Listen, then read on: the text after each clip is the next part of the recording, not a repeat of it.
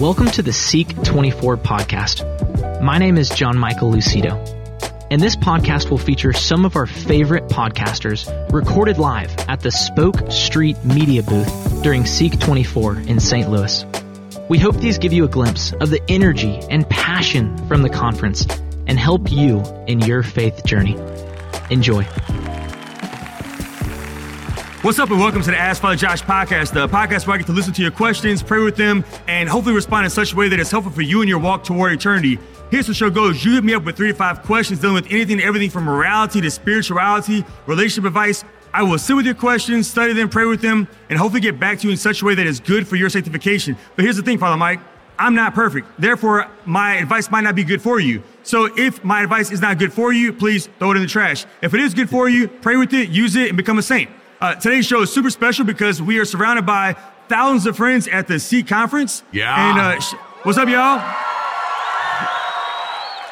And I'm sitting with my good friend, Father Mike Schmitz. What's up, Father Mike? Hey, Father Josh, how are you? I'm doing great. You know, this is an anniversary for us. I don't know if you are aware of this.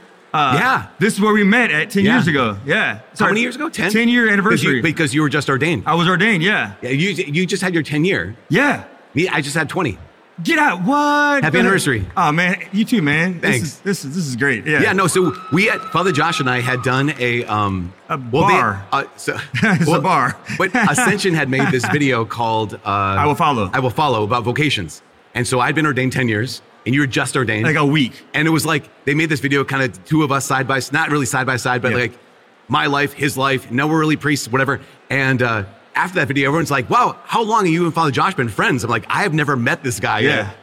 And then we were at SEEK. And you saw me, and so I'm walking, and Father Mike is hanging out with some students, and he starts doing this. He's waving at me, and I'm thinking, this dude doesn't know me. Like, I know him. He didn't know me. So I kind of like walk past you a little bit, and then you're like, no. And I was like, me? You mean me?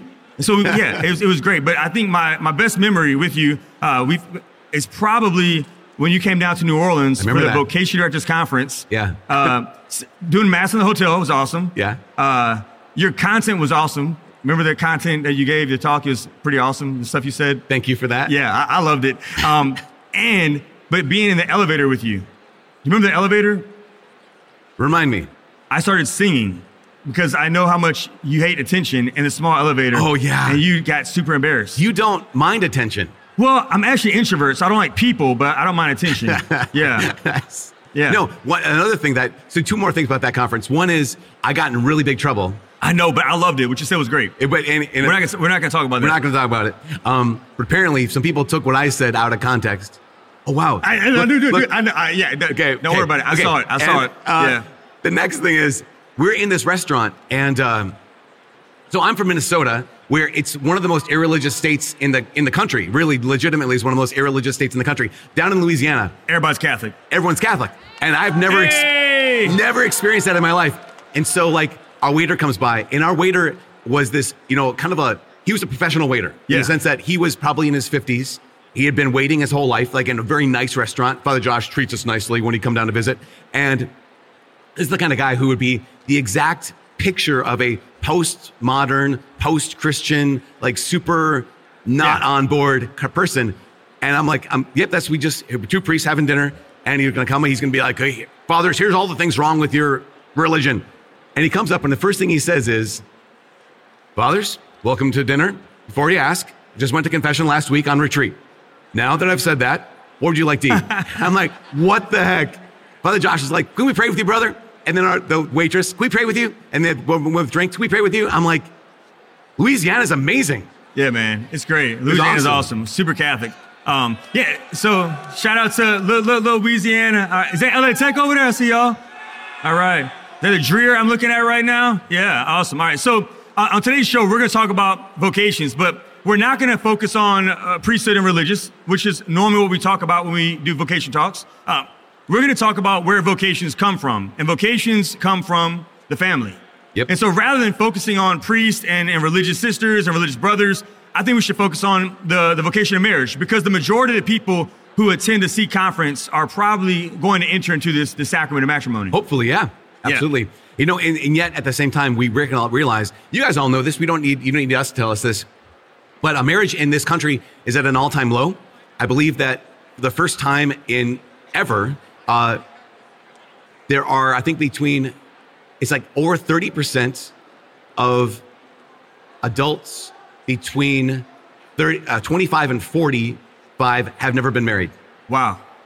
Yeah. And so it's on the decline. Yeah. And so it's one of those things that like, you're like, I know, that's why it's so hard to find someone. But at the same time, when everyone's realizing this and we realize that like, wait a second, I have vocation, that God is not going to abandon you. That's the big thing, is God is not going to abandon you in your pursuit of vocation because that's what his will is for you. Yeah, totally. And it's important that we highlight the vocation of marriage because priesthood, stats show most vocations to the priesthood come from families, right? Where the mother and father are married. Not all, but there are stats that show, I think 75% of guys will show that. And so we really need to focus on the sacrament of matrimony. It's super important. So what I want to discuss though is how do you prepare for marriage whenever you're not even dating somebody, right? And I think it's important because you're still in campus ministry now, right? Yep. I did campus ministry a number of years ago, and I would ask people about like their discernment, and they're like, oh yeah, I'm discerning marriage. I'm like, oh, great, like with who? They're like, oh, well, I didn't tell her yet. And I said, no, dude, you're a stalker. Like you're not discerning anything with anybody, right? But you can prepare, right? You can't discern it right now. You discern in a lived relationship. But you can prepare now for marriage, even before you date. And so I want to have a convo with you, Father Mike, about some practical tools we can give our audience about ways that they can right now, even if they don't have a boyfriend or girlfriend, begin to prepare for marriage. Sounds great. Yeah. So I'll start. And maybe that'd be great because I don't know any. You just take up the whole show. So it is called Ask Father Josh for a reason. Right. Hey, actually, Father Josh, so what would you recommend people, That's a great question. To do if they're not dating someone? How do they prepare? Man. I just thought of that question just now. I love it. I love the way you asked that question. So the first thing I would say is you need to surround yourself with holy, healthy, mature, married couples. So not just people your age. You're looking at people above. You want to look so it's like football. So I didn't play football growing up. I played basketball. So for years, I did not understand the game of football. Just didn't. And then I became a chaplain at LSU where football is the thing over there, right? Everybody plays football. Everybody watches football. Ministry happens at tailgates, right? I heard so many confessions on tailgates. Seriously. It's amazing. Yeah, people are awesome. So I had to learn football when I went to LSU 10 years ago. And the thing about football is I didn't learn the game until I started watching the game. You can't just tell me about football and then expect me to get it. I had to like actually watch the game over and over again. Then I ended up loving football, right? Same thing is for marriage. You can't just have a book about marriage. This is what marriage should be, right? You need to be around a lived witness of a couple. And so for me, there's an awesome couple in Covington, Louisiana, Herb and Lisa Flood. And Herb loves his wife so much. Dude will stand up whenever she walks in the room. He pulls out the chair for her. He never talks bad about her. He always affirms his bride. It's the most beautiful relationship. And even as a priest, I've learned how to be a better spouse of the church and father to my parish just by being close to this couple. And so when we get proximate to live witnesses, they can show us what it means to be a holy couple. Now, can you say something more about like the book learning versus that like in-person learning when it comes to like, because there are some books out there that talk about like, here's what good relationships are like, here's what good marriages are like. And I think sometimes we can hear that and like have an idealized vision of like, it's going to be like, I mean, if I meet my future spouse at SEEK, like we are destined for like sunshine and roses the rest of our lives. No, because people are people, right? And we have our own temperaments, and we have our own personalities, and we have our own family experience, and our own family genealogy, and the way that we deal with drama and trauma. And so if you try to base something off of a book, like that's not lived reality. We have to know the person, and you learn the person and how to love the person, and how to be loved by the person by being with the person. But we need people to show us, like, this is what it can look like first. Yeah, it makes sense. I was thinking about this. I'll mention this tonight or this afternoon at my breakout. Because where we got to sit at Mass, I don't know where you guys got to sit at Mass. It was relatively quiet, and we were kind of scrunched. But other than that, it was relatively quiet. But all around the room, I heard these like shrieks, these cries of these children. Yeah. And I was thinking like, wow, I'm really glad they're far away. But no, I was also thinking like, no, there is someone right now who's trying to go to Mass. Yeah. But they're being distracted by life. Yeah. By the person that they're been called to love in this moment. So that their mission of that moment was not just like enter into like bliss of like the heavenly sacrifice, the perfect sacrifice of Jesus to the Father, but it was like, no, the sacrifice of I will take care of this child. Amen. as part of that sacrifice. So it takes it out of like the ideal and brings it really down to the real. And for the people who are around that family where the baby's crying, kids are screaming, like it's our responsibility to say, hey, can I hold your baby right now? Can I help you? And not judge them. Because if you think about the mass, I know you talked about that this afternoon, right? Yep. And so the mass is a representation of the holy sacrifice, right? Calvary. Whenever Mary and John with that very first like sacrifice, it wasn't solemn. Nobody was chanting Latin. They were screaming, right? They were cursing Jesus out. It was bloody. It was messy. And so whenever we go to mass and we have babies screaming and people crying or whatever, like that's fine. Yeah. Because it's supposed to look like Calvary. And Calvary wasn't quiet and peaceful. It wasn't a silent night. Right. I think of that a lot because at our campus, we don't have a lot of children. We don't have a lot of babies. We have a lot of college students, which is awesome. That's what's supposed to be there. But sometimes that doesn't prepare us necessarily for reality. Yeah. And that's why it's real good to have people who are not your age in your life. What you're saying is your students should stop going to mass at your student center and they should start going to a parish with a bunch of babies. No, that's not at all. But I think there's something to be said about multi-generational relationships. Totally, yeah. And so one of the things we've done in our world is we're like, okay, so when I'm in high school, all my friends are high school age. When I'm in college, all my friends are my same age. And when I'm beyond that, all my friends are in our early 20s, kind of starting out life, as opposed to having deep and real relationships with people who are like, oh, you're newly married. You've been married for 10 years. You've been married for 30 years. And like that sense of wisdom that we miss out on. So what you're saying is one of the best ways to prepare for marriage, to have multi-generational relationships so you can see what love looks like in action. Totally. And just so we're clear with these multi-generational relationships and friendships, if you're like 18 or 19 or 20, your best friend can't be an 8-year-old. That's weird, all right? That's not what we're saying. That's not what he's saying at all, right? But you do want to have people in your life who are from different generations. At the same time, how many people here have brothers and sisters? Okay, so how many people here would say like, no, part of your being an older brother or sister is taking care of your younger brothers and sisters? Okay, that's a lot of us. And that's something so good about that because it teaches us to get out of ourselves. I mean, I think that there's a guy named Mike, you know Mike Sweeney? No. Mike Sweeney, he used to play professional baseball. Now he works for the... Oh, I heard about him, yeah. Right here, St. Louis. He works for the baseball team here called the Cardinals. Yes, I think those things are true. Anyways, Mike, when he was just in playing the minors, he has two younger brothers. So he's an 18, 19-year-old kid. And he's got an 11-year-old brother. I think his name, Timmy was his name. Yeah. And Mike, he said when he first started playing professional baseball, they were bringing home $2.25 a day. Wow. Or it might have been $2.25 a week after they had paid their rent and everything. And so they didn't make a lot of money. And at one point, they all realized they needed haircuts. So they pulled their money together, went to the local Walmart, bought a clipper set, and he became like the de facto haircutting guy. And after a while, he was like, you know what? I'm just doing this for free. I really like cutting guys' hairs. But I want to give my little brother, 11-year-old brother, a treat. I want to cut hair. And if you like your haircut, give me some money. And I'm going to pool my money. And after a year, I'm going to fly my little brother, Timmy, out to California to just have a weekend with him. So for a whole year, he cut hair just for his 11-year-old brother. Awesome. No, he made no money, right? And at one point, some reporter was in the back locker room and saw this little tin can, tips for Timmy. What's the story? Tells the story. The president of American Airlines finds out about this and says, listen, travel voucher, Timmy can fly out from wherever he is to wherever you are, pay for the whole thing. So I would think that Mike, after having cut hair for a whole year, saved money for this thing. He's like, oh, it's paid for. Well, now that's my money. Yeah. Timmy gets out there, his 11-year-old brother, and he says, Timmy, here's this can. This is yours. What do you want to do this weekend? And I thought, I as an 18, 19-year-old older brother would never do that. But here he is, as an older brother, just being a good older brother. Him as a father, he's a father to, I think, 6 or 7 kids.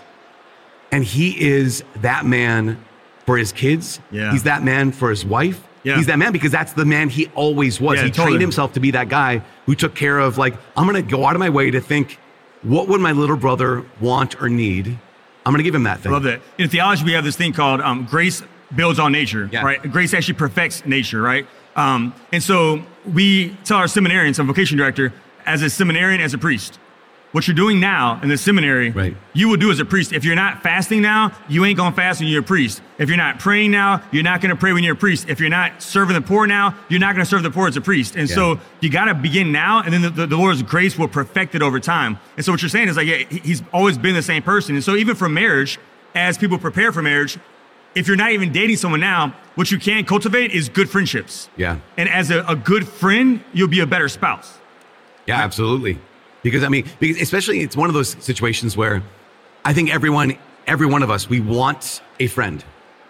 I know that for myself, like just there's something about us that like, I want a friend. I mean, how many people, even right now, and not to get overly personal, overly deep in this moment, but how many of us in the midst of a crowd of thousands and thousands of people are like, I feel so alone right now. Oh yeah, totally. Because it's like, everyone seems to pair up already. Everyone already has their people they're traveling around the conference with. And I feel so alone. I just want a friend. And that's a real thing, A. But secondly, I may not be able to get a friend because of life circumstances, whatever. But I can always be a friend. Amen. Yeah. That's the thing is I might not always be loved in the way I want to, but I can always love in the way that someone needs. Yeah, totally. And one thing that I think helps friendships to mature and to grow is practicing healthy communication. Yeah. Right. If we don't know how to talk right now, we're not going to talk in marriage. And the majority of marriage is learning how to talk to your spouse, right? In front of your kids and about work and about jobs and about drama and about conflict. And so we need to learn how to have like healthy conflict and friendships and how to like persevere in a friendship, even whenever we're beefing with each other, because that's what's going to happen in marriage all the time. Well, I think it's funny because you say that so much of communication or a marriage is communication. I saw a meme like a couple years ago that said, after 10 years of marriage, I discovered that 80% of our relationship is shouting the word "what" from the other room. This is true. Like I read that and I thought like, haha, and then I thought, no, oh my gosh, that's my mom and dad. You guys, my mom and dad have an incredible gift. My mom and dad had, before my mom passed away this last year, before she died, my mom and dad had this incredible gift. They were married for 55, 56 years. They had the ability to create a fight out of an agreement. Honestly, they do this. Here's an actual story. This is true. My mom says, "Hey, Peter, did you feed the dog?" "Oh, no, I haven't fed the dog yet." "Wait, you said you fed the dog?" No, I said I just said I didn't feed the dog." "Oh, but I thought you said you just fed the dog." No, I just said I didn't feed the dog. "But I thought you said you fed the dog." "I know you thought that, but I said I didn't feed the dog." "Well, I thought you..." I'm like, dude, there's nothing to fight about. Yeah. What is happening right now? And so then as kids, we step in and say, referee, that doesn't work ever. And that was 56 years. That all can change if you're willing to just stop, listen, and say, okay, what did you mean? Yeah, totally. And it's like, no, they were very happy. They loved each other very much. But, googly moogly. Yeah, no, but listening, right? The Lord gave us 2 ears and 1 mouth. And so even the theology of our bodies, we're supposed to listen more than we speak. One of my friends, she has a practice with her husband. They always say this. They have disagreements, right? They're good, holy Catholic couple, right? But they're different people, and they deal with situations differently. But after an argument or after a difficult conversation, they have a rule. And I would encourage everyone to practice this rule in your friendships now and potentially in marriage later. And it's this. Is there anything that is left unsaid that we've not said? Because I know for me, like that's like I always have like 5 more things I really want to say. But like I'm cool with like just like stopping the fight to stop the fight. But if you ask me that, I'm like, well, Father Mike, I'll be honest with you, bro. Like you blocked me whenever I left that voicemail on your phone so many years ago, and I'm still not over it right now because you haven't unblocked me yet. Yeah, I know. You bring it up in front of all these people. Thanks a lot. It's called passive aggressive, right? Yeah, friends. How many of us? What? Friends. Oh wow. Okay, it's a song. I'm gonna try it with the audience real quick and see if they get it. All right, there's an old school song. I hope somebody can get it. Friends, ba-boom, ba-boom. Okay, I have like 5 people who know that. All right, the rest of y'all don't know that. That's great. It's old school rap. Yeah, I'm thinking of the Golden Girls theme song. Dude, that's the one I'm thinking of. They're the funniest. It's terribly inappropriate, but they're so funny, right? Yeah. Okay, well, going back to what you just said. Yeah. About if we were the Golden Girls, who would you be? The only one I remember the name is Rose and Blanche. Yeah, I'll be Blanche. You'll be the other one. Okay, great. Okay, I'll be Rose. Awesome. Okay. All right. You mentioned that at the end of the argument, are there any things left unsaid? There's a clinical psychologist out of Canada who talks about this. He says with his wife that to make that decision, he said, because if there's something that's left unsaid, it will come up later on. Yeah. And it'll come up in the most vicious way. Mm-hmm. In that sense of like, in this moment, can I calmly and clearly communicate this? Here's what I'm feeling. Here's what I'm thinking. A pain, yeah. And if I don't, it will come out. And I'm like, no, I'll be the bigger person right now. I'll just swallow it right now. Well, if you swallow it, something's going to happen. Yeah. And that's the thing is like sometimes people, you mentioned temperaments. Sometimes people are, I remember hearing this the other day, or actually it was like 10 years ago, but that some people, their temperaments are they're stamp collectors. And so like, I have a brother-in-law who's a stamp collector in some fights. And he actually self-confessed this. So it was one of those situations where he was working on it, where he's like the most mellow guy, the most chill guy. Someone does something that makes him upset. He's like, no problem, just stamp. Yeah. Nope, something else happens, no problem. Easy going. But at some point, the whole page is full of stamps.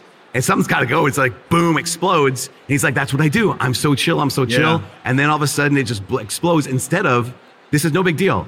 I'm actually going to deal with it. Yeah. Well, it's no big deal. Totally.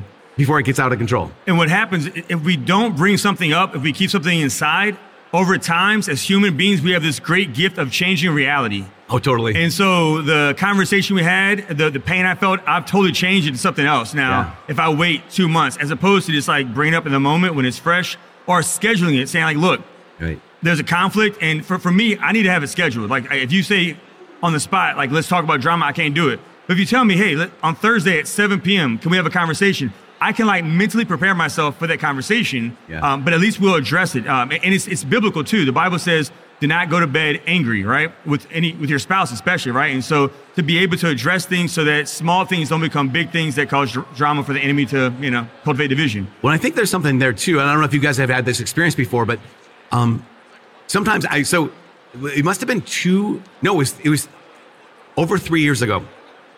And I was at my parents' place and all my siblings were there with us. And at one point, I have an older brother. My older brother is he's the coolest. He's in the special ops in the army and just like this whole kind of like, he's awesome. And he's been a great brother my whole life. At one point, he said something. We were sitting up late at the kitchen table and there were a lot of aluminum on the table. And at one point, he said something. I was like, no, listen, like that's not okay. You can't just say this, And he sat back and he just kind of had this, because he could kill me in any moment. Like he literally, with one hand. And he just kind of took it in. And I got done. I'm like, I'm sorry. He's like, no, I like it. Like, you're always so careful with your words that just like, finally, that's what you really think. And I thought about that for a long time, like for weeks, months, because like, no, you're so careful with what you say that finally hearing what you really think. I was like, wait a second. I'm careful because I don't know if what I'm saying is actually true. Yeah. So in that moment, right, sometimes this can happen where we're so ramped up or so excited with that friend, with that sibling, with that spouse, whoever it is, that I'm going to say something. I have to stop before I say it and say, is this what I think? And also, does what I think, is this actually true? So there's a way of communicating that. Like yelling at my brother was probably not the way to go. Correct. But at the same time, there was this piece of like, wait, to be able to ask him, hey, is this true that such and such? Yeah. Because this is what I'm thinking right now. Yeah. And I think there's a way to do it too. There is, totally. To leave it not unspoken. You speak about your family. I want to share a glory story about my parents. So my parents have been married for a long time. My dad's 85, I think. Awesome. Mom's in her 70s. I can't say her age because she'll kill me. She doesn't like that. But during my life, like my parents, like your parents, they fought a lot or whatever. And then I come home one day as a priest now, and they're flirting with each other. And I had never seen my parents flirt ever. Yeah. And my dad kissed my mom, and he kind of like smacked her on the tush. And I was like, what are you doing? That's disgusting. Because I didn't see that, right? Yeah. And so I asked my mom, I said, Mom, like, what's up with you and Dad? Like, that's weird. And she told me, she said, Josh, she said, for so many years in our marriage, I was grasping at your father. And I was trying to possess him and make him into the husband I wanted him to be. And she said, and I could never get that. And so there was like this tension because he felt that. Yeah. And so as she got older, and she prayed a lot more, she began to go to adoration more, pray the rosary more, spend time with scripture. She fell more in love with God. She fell more in love with Jesus. And Jesus began to satisfy her so much so that she didn't need my father to satisfy her anymore. And so whenever Jesus became everything to her, she stopped grasping at my dad. Now, when my dad didn't perceive that he was being possessed anymore, he felt free to be himself, and he was free to love her now, and she was finally free to receive that love. Yeah. And now they have the most beautiful marriage, but it didn't happen until their later years of life. And so even if you're in marriage now, let's just jump forward from not dating at all to having good friendships to getting engaged, and now you're married, and your marriage is difficult, it can get better. Like there's always hope, right? And so, but it started when my mom first had to let God be her everything. And so I think for all of us, whether we are experiencing grasping right now or trying to possess somebody or make a friend be somebody that they're not who we want them to be, our spouse, our boyfriend, or girlfriend, whatever, the invitation from the Lord to bring us to the Bible now is the Beatitudes. Blessed are the poor, because those who are poor in spirit are those who really believe that Jesus Christ is sufficient. And when God is enough, I don't need anything or anyone to satisfy. Everything else is, in Louisiana, we say lagniappe. It's extra. Everything's extra lagniappe. Yeah. You heard the word before? Lagniappe? Never. Yeah, it's a made-up word, Louisiana. Yeah, we do it lagniappe. all the time. But yeah, it's extra because God is enough. And so it's important for us also right now, before we ever get married, to cultivate a deep, intimate relationship with Jesus. Fall so in love with Jesus now that Jesus Christ is everything. That way we're not looking for somebody else to try to fulfill us, because we have this infinite ache in our heart, and there's no finite person, no matter how good they are, friend, boyfriend, girlfriend, spouse, whatever, who can ever fulfill us. Only God can. Yeah, you even said that, like that sense of, there can be a lot of people in relationships or marriages that they feel like could never get better. Yeah. You know, they actually did a study, this was years ago. They did a study with those couples who they found themselves in a situation where they thought our relationship, our marriage could never get healed. And they gave up, they left. Other couples in the same spot said our relationship can never get healed, but they stayed together. They found, this is one of those statistical kind of things. They found that those who split up, they were no happier after they split up. The majority were no happier after they split up than before they got split up. Wow. The majority of those 5-10 years later who stayed together said they could not have imagined the healing and the hope and the love that they experienced 5-10 years later, 5-10 years ago before that. And that's the reality for all of our lives. And in fact, there's one of those situations where it comes to even like individual lives, is so often we go through the valley of the shadow of death. Like there's seasons where our lives are just marked by darkness. Our seasons our lives are marked by suffering. And so often our lives can be like, I don't know how this could possibly get better. But the reality, of course, is that when we continue to walk with the Lord, it does. It does. There's He makes all things new. There is such a thing as, hope. There's no such thing as hope apart from Christianity. I don't know if you've ever thought about this. There's literally no such thing as hope apart from Jesus. Apart from Jesus, all we have is optimism. We have wishful thinking. But hope is what? I like to define hope like this. Hope is trust in another extended into the future. So hope is trust in another, like, okay, God, I know that you are good. I know that you are love. I know that you know my name and you will always be with me. Now that you're with me now, I also trust that you will be with me in the future. Yeah. And so without Jesus, we don't have hope, because without Jesus, who would we trust? Without Jesus, how would we even know that there's such a thing as a future? And so I think there's something so profound about this, that for every one of us listening to this, whether we're in a marriage, not in a marriage, if we're in a place that, again, that valley of the shadow of death, to realize that it will not, as dark as things are, it will not stay this way. Yeah. And as you say the words, the valley of the shadow of death, it makes me think of St. Coolio. He had a song in the 1990s, as I walk through the valley of the, I take a look at my life, because I've been laughing it so long that my mind is gone, but I ain't never, that didn't deserve it. Feel like, that's unheard of. You better watch how you're talking or where you're walking, or you and your homies might be praying in church. Because I know that one. That's Amish Paradise, right? Yeah, Amish Paradise. That's it. I know that one. There it is. That was great. Thank you for that. We've been spending most of our lives living in an Amish paradise. I know that. In a heavenly paradise, yes. I know that one. All right, so we always end the show, Father, with a saint for the day. And so as we're talking about marriage, but we're also emphasizing just relationships, today is the feast day of Basil and Gregory. It's like our friendship. Yeah, right that's there. it, man. Which one are you, Basil or Gregory? I don't know. Which one is better?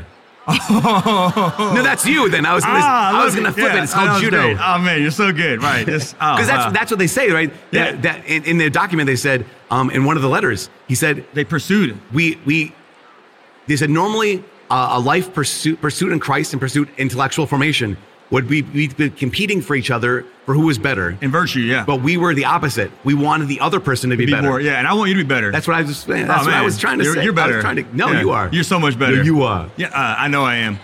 There it is. So, but one of the cool things too is that they also said we are as if we have one soul but two different bodies. Yeah. Because they have the same love for the Lord, same love for heaven. And so, but I always say this. I said this last year. I got to affirm you. You are a really good priest. There are so many people that I've met over the years in ministry, and you are just, you're the same person from 10 years ago. You are holy, you're joyful, and I believe that you'll be a saint one day. So I'm going to take a piece of your hair right now. So get one of the gray ones. So that's very nice of you to say. Here's a true story that happened to me yesterday. I was on a plane. I apologize. All of you who are on buses, I was on a plane. I'm so sorry. But I was sitting in front of two priests. And this is really great because, see, when I'm traveling, especially on planes, like I have these things called headphones, which I just love because introvert. Dude, again, yeah. It's just like, I'm like, okay, this is like a kind of a universal do not disturb sign kind of a situation. But there's some people who love talking on planes. And I was so grateful because there's two priests behind me love talking on planes. And they found each other. It was great. That's awesome. But one is from Archdiocese St. Paul, Minneapolis. One was from Bismarck Diocese. And so I had my noise canceling headphones on and I could still hear them. They were very excited to see each other. And you came up. Oh, come on. And they're like, oh, and it was so good because I had this hat on, headphones on, collar up, I'm just like incognito kind of situation. So I don't know if they knew I was there. But they mentioned Father Josh Johnson. And both of them like, oh man, he is the real deal. He is a priest. He is the kind of guy who just like, they like unbidden and kind of like without God. Any other thing. They just were like, and I was sitting in front going like this. Yeah. Thanks. Yeah, he is. Because it's true. I'm so grateful for you. Oh man. I've known you ever since you were a baby priest. This is true. Yeah. I think I got a first blessing from you even. I'm not sure. You probably did. Yeah. But I told you from the jump, like whenever we were at Abbey Fest at the seminary, and I was like, man, like I look up to you. You're doing this really well. You've remained faithful to the Lord, to the church, to prayer. And so you have been an inspiration to me. So thank you for. Hopefully we both keep it up. Amen. Otherwise we're going to hell. I know.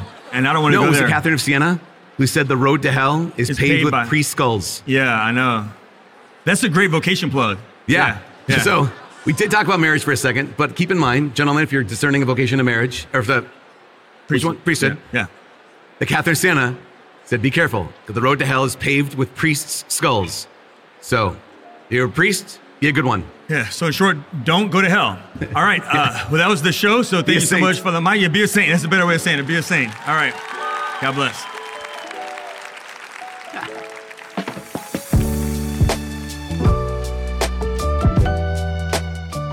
We hope you enjoyed this podcast.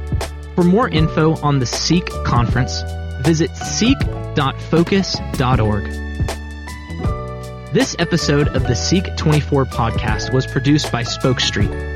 For more great podcasts, visit spokestreet.com.